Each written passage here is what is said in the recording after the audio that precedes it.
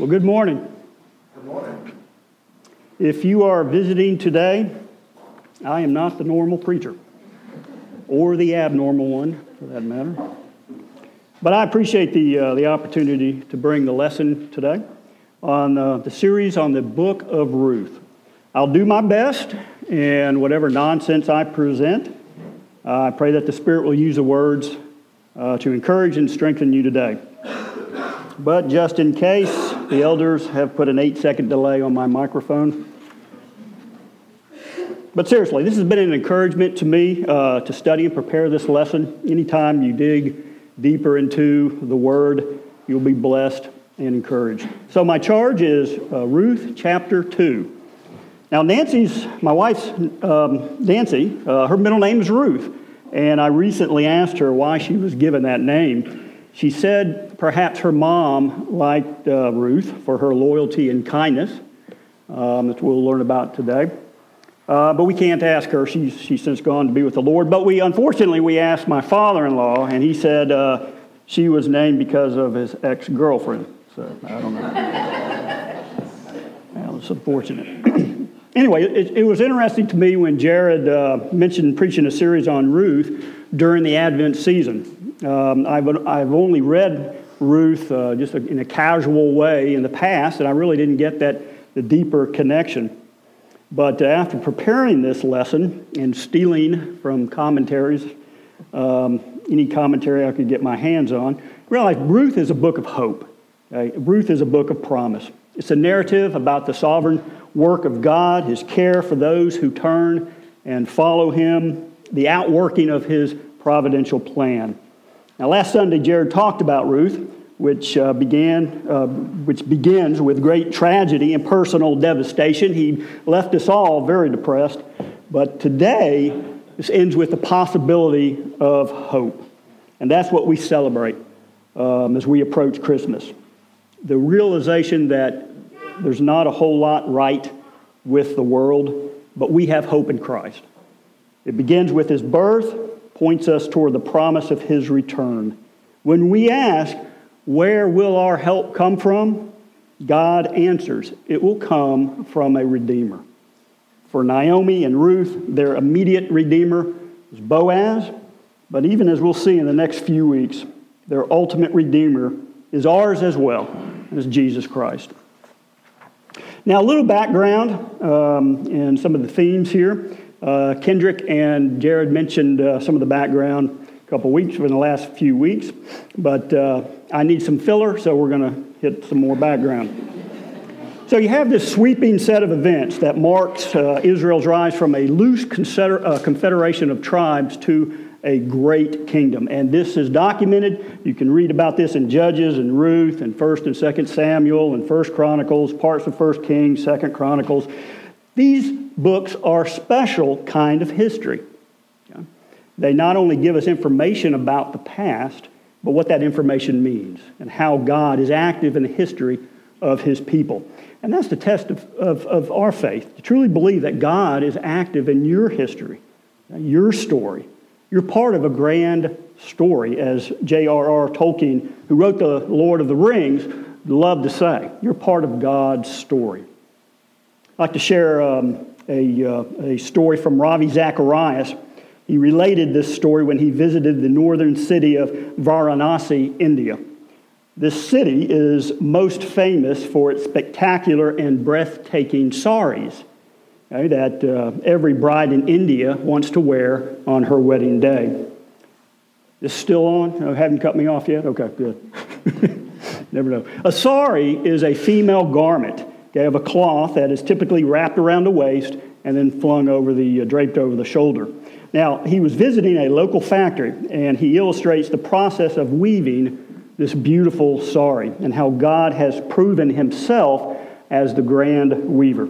He writes in his words, "Some years ago, I was visiting a place known for making the best wedding saris in the world, saris rich in gold and silver threads, resplendent with an array of colors. I expected to see some elaborate system of machines that would boggle the mind. Not so. Each sari was made individually by a father and son team.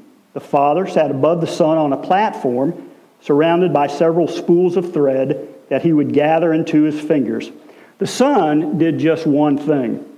At a nod from his father, he would move the shuttle from one side to the other and back again. This would be repeated for hundreds of hours till a magnificent pattern began to emerge. The son had the easy task, just to move at the father's nod. All along, the father had the design in his mind, and he brought the right threads together. And Robbie goes on to say, the more I reflected on my own life and study the lives of others, I'm fascinated to see the design God has for each one of us individually, if we would only respond. Little reminders show the threads he has woven into our lives. And so in the book of Ruth and throughout the whole Bible, God is working and is active in the lives of his people. Continuing with the background, as Kindred and Jared mentioned, Ruth took place at the time of the Judges as described in the book of Judges. And the book of Judges tells of wars and battles. It was chaos. It was Mad Max on steroids. The people were, wait for it, buck wild. The book focuses on the men and women by whom God delivered his people from oppressors. Judges were usually military leaders. Some had administrative duties. Some didn't lead armies at all. But by the end of the book, this loose confederacy appears to ready to collapse. The independent tribes have never been unified in worship or war. Four of them, Reuben, Gad, Dan, and Asher, seem not to respond to Deborah's plea to help the other tribes in battle. At the latter stages of the Judges period, the people had fallen into idolatry and civil war, and in the final chapters, everyone did as they saw fit. They had no king. But God was working, and the end of the book points to 1 Samuel and the beginning of the monarchy. And so Ruth is this foreign woman through whom God works to bring forth King David. So the story of Ruth takes place in the latter parts of the book of Judges. It's a rule setting, and wholesome characters basically provide the stark contrast to this chaos and violence that was going on when Israel had no king. Ruth deals with what average people were doing between the wars. It describes a stable society governed by wise elders in which the laws of the covenant were kept and respected. In Deuteronomy 25, for example, as we'll see in later chapters, if a man died before his wife had borne him children, the nearest male relative should marry the widow and raise up an heir to the one who had died. And so under this law, Ruth eventually marries Boaz, and the book of Ruth also pictures a more peaceful relation with the neighbors than with judges. Naomi is able to move back and forth between Moab, and the sons take on Moabite wives, and this mixed marriage was blessed by God, producing King David. So, we get to the book of Ruth. Okay? Jared described or gave a lesson last week on the book, a quick Ruth chapter 1, a quick synopsis. There's a famine in Bethlehem, Judah. So Elimelech, Naomi, Mahlon, Chilion go to Moab. Elimelech dies. Sons marry Moabite women, Opah and Ruth. 10 years later, the sons die. Now they're childless at this point. That's important later on. And Naomi goes back to Judah because the famine is over. Oprah goes home. Ruth stays with Naomi. Where you go, I will go. Where you stay, I will stay. Your people will be my people, and your God, my God, the famous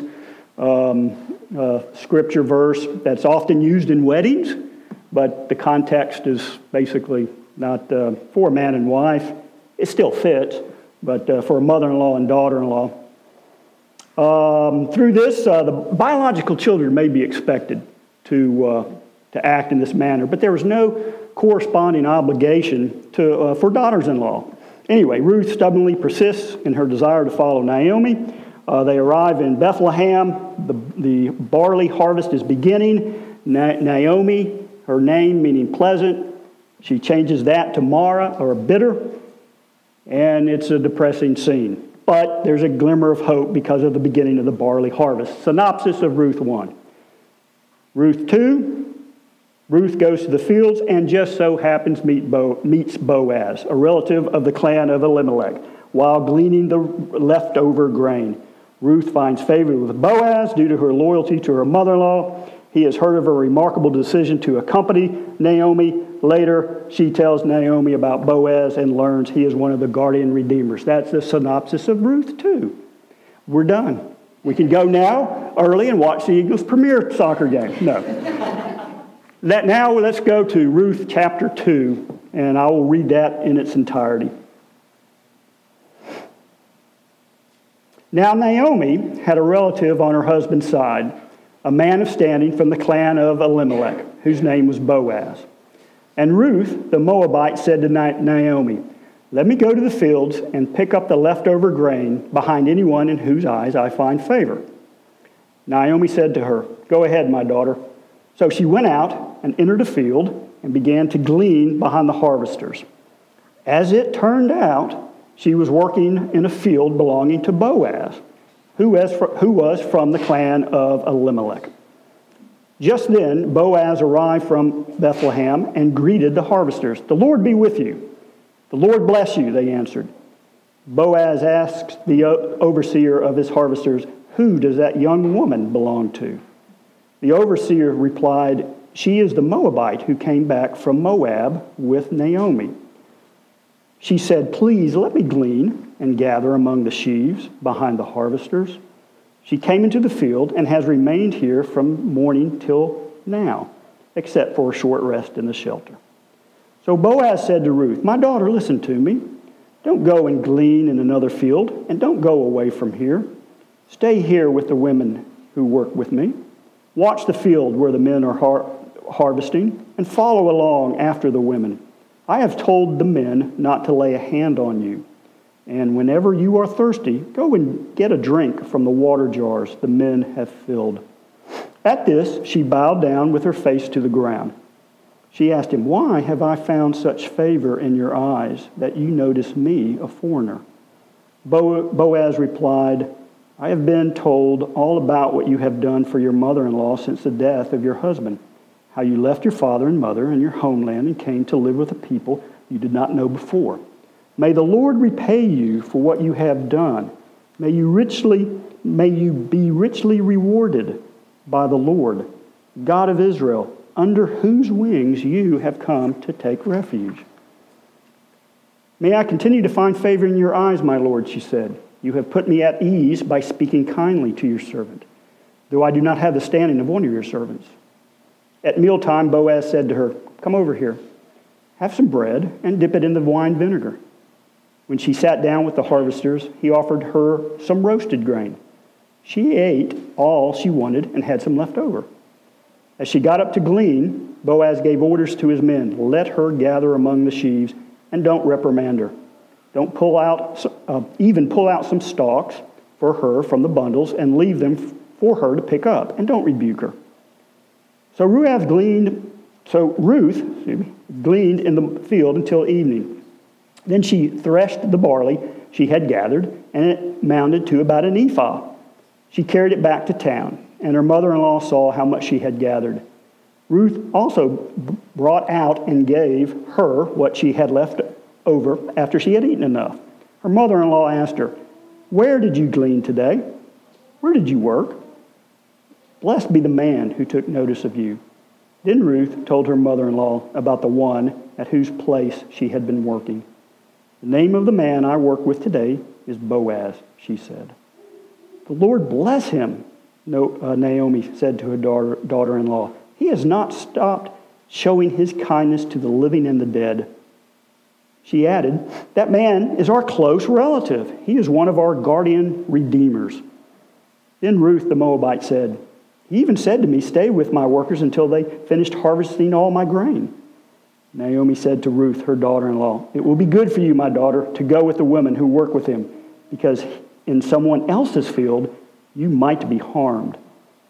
So Ruth stayed close to the woman of Boaz to glean until the barley and wheat harvesters were finished, and she lived with her mother-in-law. Let's pray. Thank you, Lord, for these words of life and truth.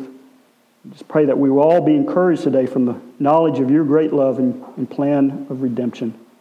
Please help us see you working in our lives and increase our faith and trust in you. Amen. Okay.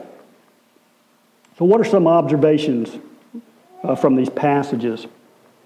In the first chapter, Ruth honored her mother-in-law by clinging to her and returning home with her. Again, in this chapter, Ruth has distinguished herself of honoring her mother-in-law by going into the field to glean food. And this is surprising in this culture, that she extends the obligation of honoring one's parent to her mother-in-law. Okay? Some scholars suggest Naomi adopted Ruth as her daughter. Now, don't know. My mother-in-law never considered me her son-in-law. She considered me her son, which meant a lot to me. But Ruth has gone beyond the letter of the law to its very spirit by honoring her mother-in-law in this way, which is what Jesus did many, many times in the Sermon on the Mount. Ruth went to glean food. The Old Testament law, God demanded that at harvest time the men were not to reap into every corner of the field and not pick up what was left, or if a sheaf was forgotten. And you can read about this in Leviticus and in Deuteronomy. God wanted his people to show compassion for the poor and needy. This was a part of the intent of the law. So we see in verse 2, Ruth recognizes that to exercise this right depended on finding favor. The corrupt man or the disobedient man could neglect this duty and do as he saw fit, which is part of the days they were living in. And there was also the possibility that Ruth could be harmed. But in verse 3, as it turns out, interesting phrase, she was working in a field belonging to Boaz, who was from the clan of Elimelech. Boaz, this wealthy landowner, a clan of Naomi's deceased husband, more than just a nice guy, but will play a significant role in the grand weaver's story. Of all the fields around, all the fields, Ruth is in Boaz's field. As it turns out, chance by chance, happy accident, as luck would have it, a great coincidence. Or, once again, hidden in the wings, the Lord is at work. Furthermore, a farmer might be unwilling to protect somebody, we already mentioned, in the field and find ways around God's law. But Boaz obeys the letter of the law and fulfills its intention. He demonstrates his nobility by arranging matters so that Ruth can glean in the field undisturbed by other male workers, provides proper food and excellent working conditions for her. Keep in mind that Ruth's status is very close to what we call an illegal alien. Okay? She didn't have a proper passport. She didn't have legal protection. She was at considerable risk when she went to glean around young male harvesters. She was fair game. But Boaz allows her bold request to gather among the sheaves, offers her protection, assists her productivity by allowing her to drink from the water that others drew, provides her with lunch, and ensures that she has enough grain to return to Naomi. This ephah is about 30 pounds and is equivalent to half a month's normal wage. It would be enough to feed Ruth and Naomi for about 2 weeks. And as she continued to glean, there would be enough there that she could sell and meet other basic needs. So, we have Boaz here, is seen as considerate, tender, compassionate, generous, and kind. This was a kind of attitude that God's law was intended to promote. And Ruth was amazed at this and asked in verse 10, "Why have I found such favor?" Now, scholars say this word favor describes the unmerited mercy which God shows to us, his children. It's a response of God's children to him, to one another, and then to all. Ruth recognized Boaz's godlike character and a true servant of God. Fathers want their daughters to marry men like Boaz. He's bona fide. He's a suitor. Boaz recognized the same in Ruth. By a foreigner, by race, she converted to the religion of Israel and deserves his blessing because she has demonstrated her faith in what she has done for Naomi. Another lesson is the faithful care of God for his children, even in hard times. Ruth was a widow, a Moabite widow.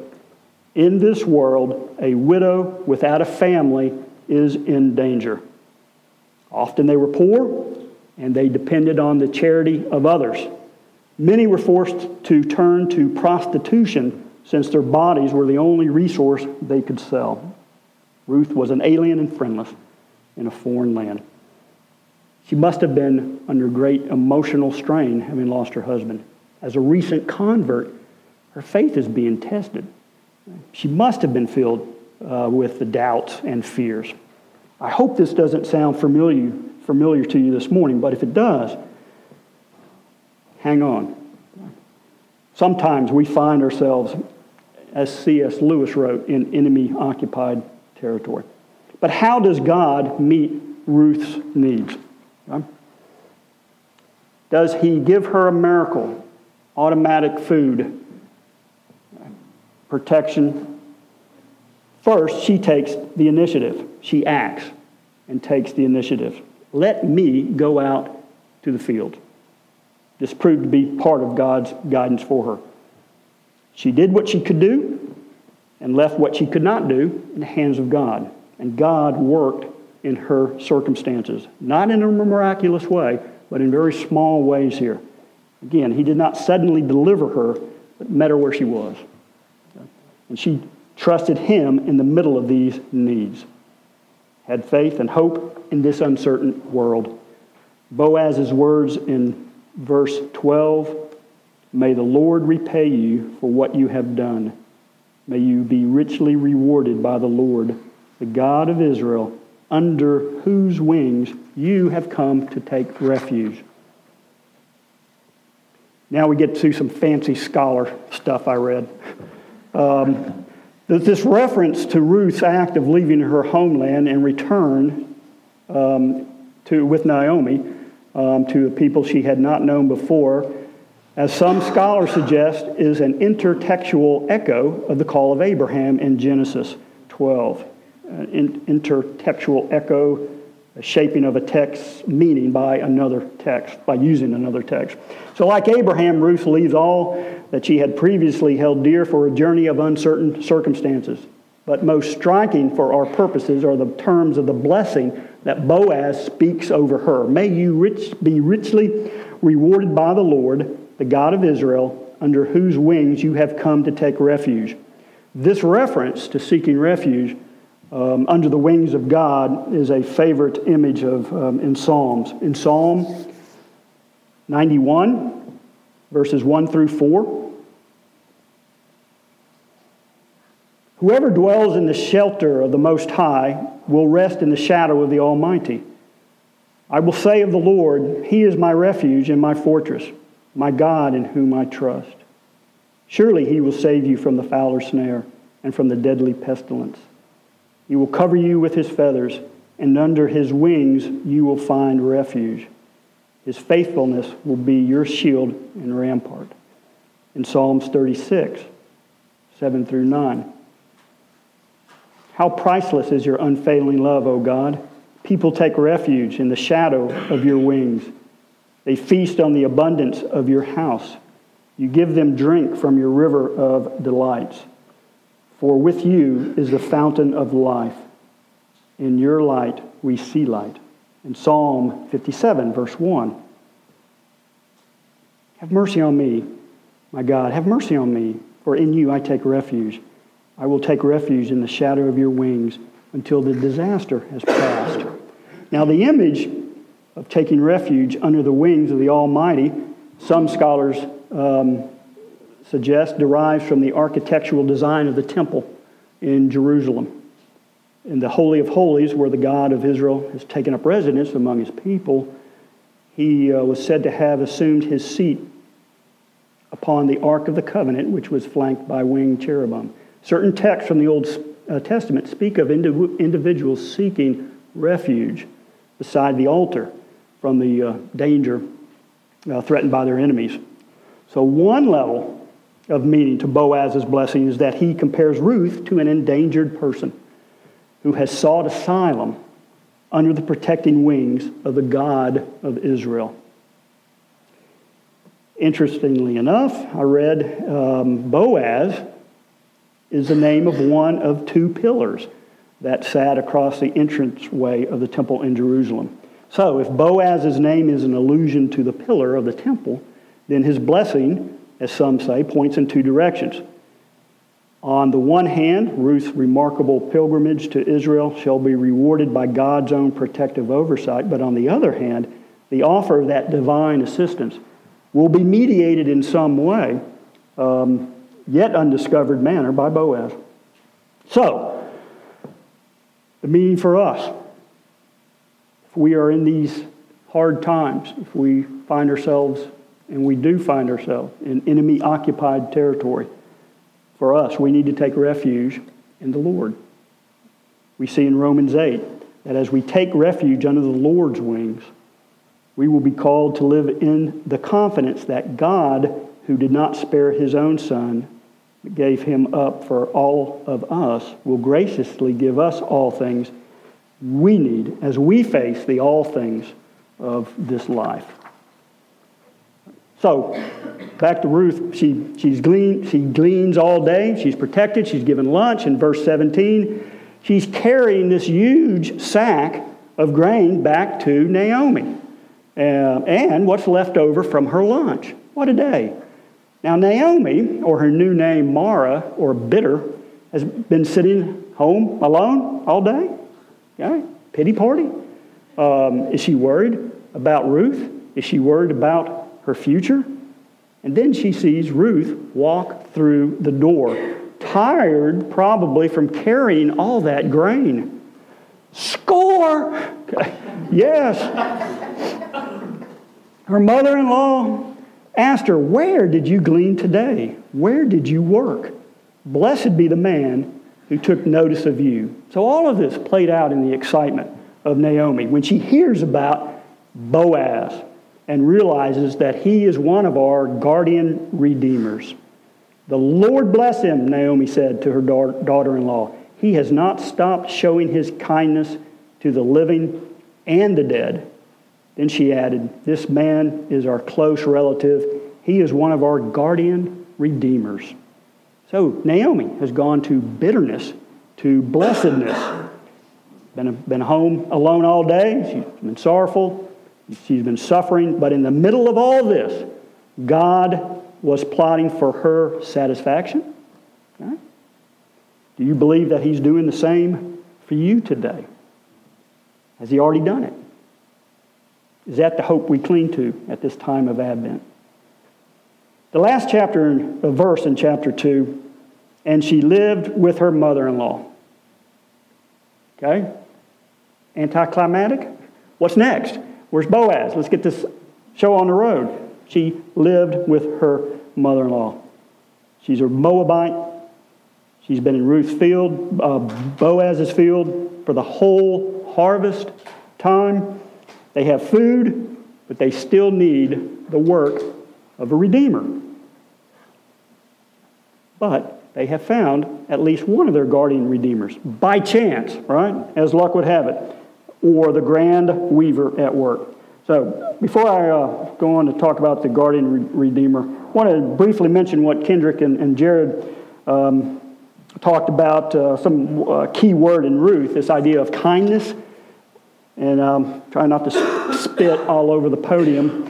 A translation of the Hebrew word hesed, meaning loyal love. Hesed, that's what I'll say. Covenant love. This covenant love that the Lord has committed himself to showing to his people. It's a Hebrew word that no one English word can convey accurately. Being expressed of relationships, the term connotes covenantal loyalty, faithfulness, kindness, goodness, mercy, love, and compassion. Kind of reminds you of the fruit of the Spirit. It comes from God because it is a characteristic of God. God is the one who models Hesed to us. But it's ironic, I guess, that a Moabite, okay, again, Israelites and Moabites, they're not on the best of terms. Ruth, a Moabite, clearly manifests Hesed in the book. She restores Naomi's emptiness to fullness and through this selfless act of loyal love or Hesed. Now, Boaz does the same thing, but the story of Ruth is the outworking of the Lord's kindness. And he sets in place the line into which the king, the people need, will be born. And this shows Ruth's place in the unfolding story of the entire Bible after this. The guardian redeemer. All right, let's look at this guardian or kinsman redeemer. It's a Hebrew word that I read called goel, and I probably just messed that one up if we had a rabbi in our midst. It's translated close relative, and in some translations means to redeem. It's used more of God than humans. But in Ruth, it describes the quality Boaz shows in compassion compared to that other redeemer, Mr. Anonymous, that we'll see in chapter 4. Has a strong and deep-rooted cultural meaning, and it's difficult to translate. The identity is in what he does. A goal is someone who goals, or the redeemer redeems. What I read. It's a legal term for one who has an obligation to redeem a relative in a difficult, serious situation. And you can read about it. We're not going to show this, but you can read about it in Leviticus 25. The Hebrew word translated kinsman redeemer or family redeemer. A quick summary. Fellow Israelite becomes poor, sells property. The nearest relative is to come and redeem what they have sold. If they don't have a redeemer, they can acquire it back after refunding the balance. If you do not have the means to repay, it will return to you on the year of Jubilee, if you can wait that long. It's the year after 7 cycles of sabbatical years, every 49 or 50 years, they say. Jubilee deals largely with land, property, and property rights. According to Leviticus, slaves and prisoners would be freed, debts would be forgiven, and the mercies of God would be particularly manifest. College students, I know you wish you had a year of Jubilee when you're facing all these debts.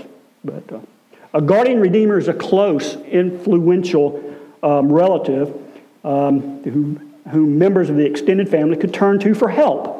Usually when the family line or possessions were in danger of being lost. So it's not necessarily a familiar concept, perhaps, to us, especially when you're talking about, your older brother, he died, and you're going to have to, we'll look at that a little bit later. You're going to have to continue on the family line. But it does mean, tough times financially or with property possessions. I'm going to tell you this story. It's the only way I can, it's a weak comparison. It's a weak illustration of how I can relate to at least losing some property. When I was 16, my grandfather Bear was selling his 65 Buick LeSabre. This was a sweet ride. I asked him if I could have it, being his grandson. He said $9. $9? No, that's German for no.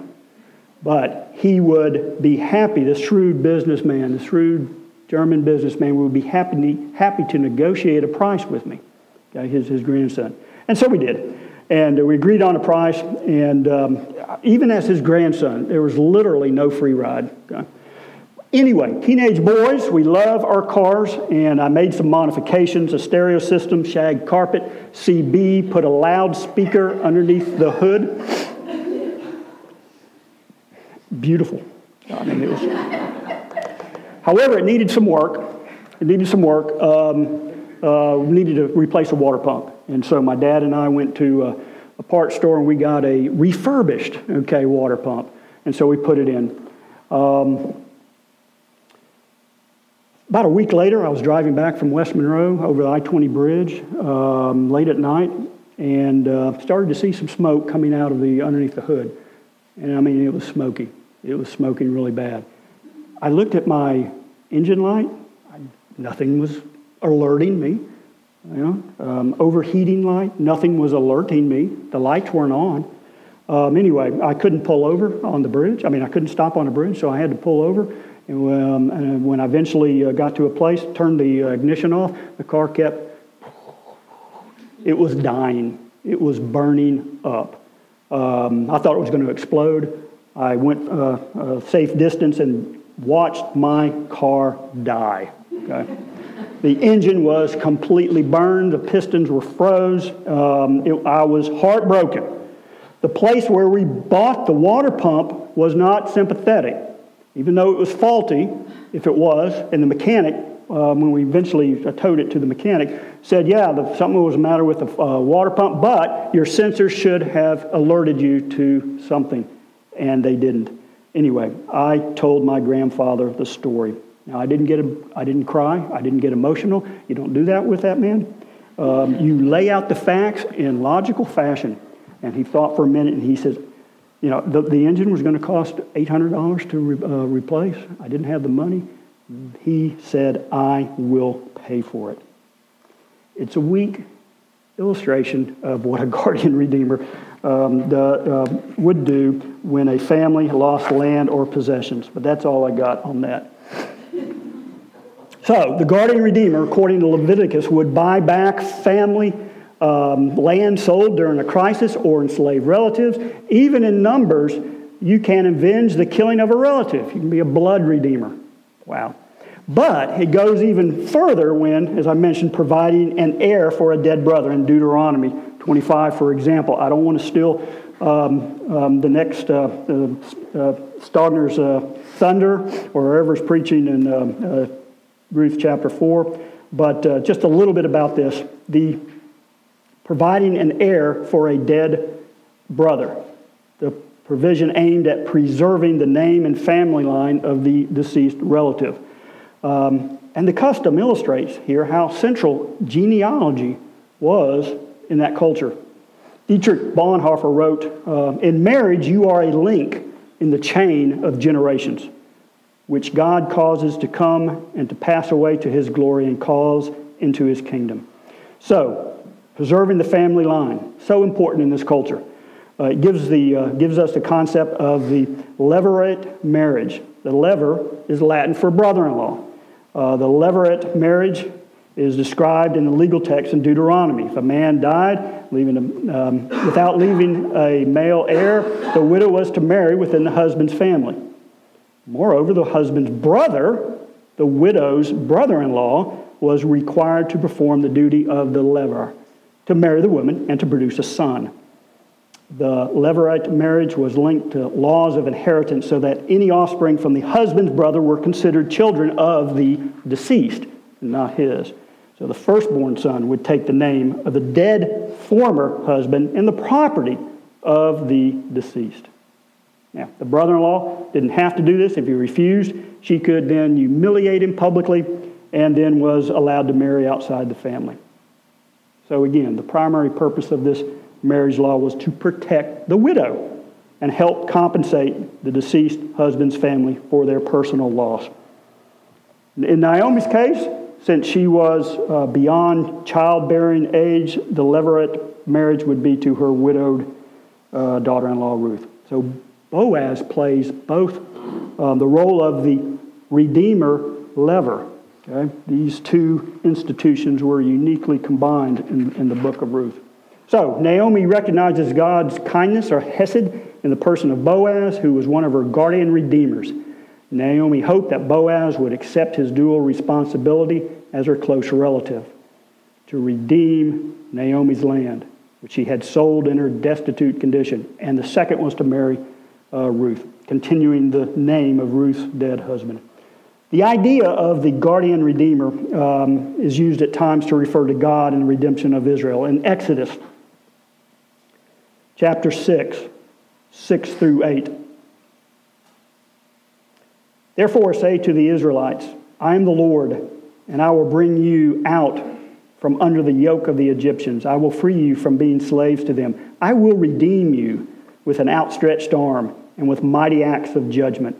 I will take you as my own people. I will be your God. Then you will know that I am the Lord your God, who brought you out from under the yoke of the Egyptians, and I will bring you to the land I swore with uplifted hand to give to Abraham, to Isaac, and to Jacob. I will give it to you as a possession. I am the Lord. Job 19, verse 25. I know that my Redeemer lives, and that in the end he will stand on the earth. And again, Jared talked about this, the contrast between Job's attitude and Naomi's. Psalms 19, verse 14. May the words of my mouth and this meditation of my heart be pleasing in your sight, Lord, my rock and my Redeemer. Again, Psalm 69, verse 18. Come near and rescue me. Deliver me from my foes. And Isaiah, there's many, but I've just chosen a few. Isaiah 43, 1. But now, this is what the Lord says, He who created you, Jacob, He who formed you, Israel. Do not fear, for I have redeemed you. I have summoned you by my name. You are mine. So God is Israel's nearest redeemer, stepping in to bring back the nation, back into the family, time and time again. The people could not do it for themselves. This idea of the Redeemer, the Word, finds ultimate fulfillment in the coming of the Messiah. In Isaiah 59, 20. The Redeemer will come to Zion, to those in Jacob who repent of their sins, declares the Lord. What does the guardian Redeemer mean to us today? Well, Jesus is our near guardian who came to buy us back into God's family. And so we see this in the New Testament. The concept is reflected in the various words for redeem, which suggests paying a ransom, making a purchase, saving from loss, to redeem, to buy back, repurchase, to get back or win back, to free from what distresses or harms, such as to free from captivity by payment or ransom. Doesn't that sound good? Ruth is a love story, yes, but Boaz here is seen as foreshadowing the work of Jesus, this guardian redeemer, obligation to redeem a relative in a difficult situation. Jesus is our Redeemer. Hebrews chapter 2, verse 14 through 17. Since the children have flesh and blood, he too shared in their humanity, so that by his death he might break the power of him who holds the power of death, that is, the devil, and free those who all their lives were held in slavery by their fear of death. For surely it is not the angels he helps, but Abraham's descendants. For this reason, he had to be made like them, fully human in every way, in order that he might become a merciful and faithful high priest in service to God, and that he might make atonement for the sins of the people. Matthew 20:28. Just as the Son of Man did not come to be served, but to serve and to give his life as a ransom for many.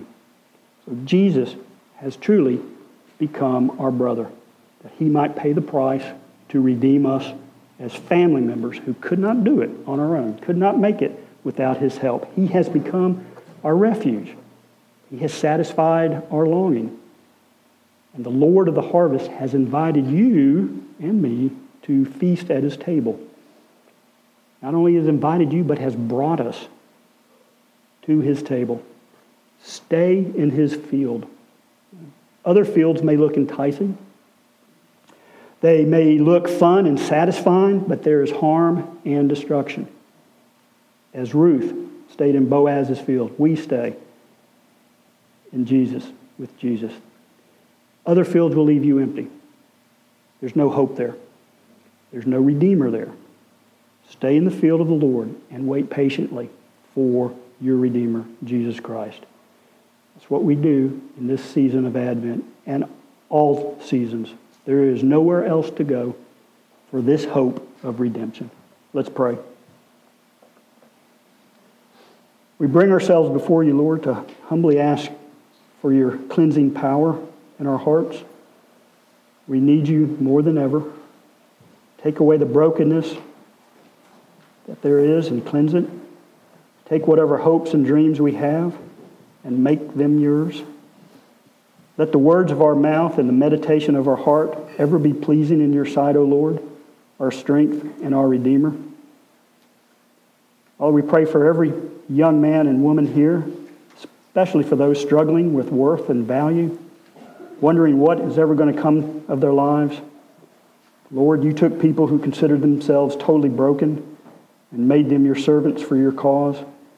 You've taken the weak of this world to confound the wise, the simple to deal with the complex.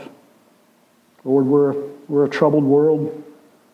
You're a man of sorrows and acquainted with grief. You were bruised for our iniquities and wounded for our transgressions. And by your stripes we are healed. Heal this land. Make it well again. But begin with us as we look forward to the coming of the Lord. In Jesus' name, amen.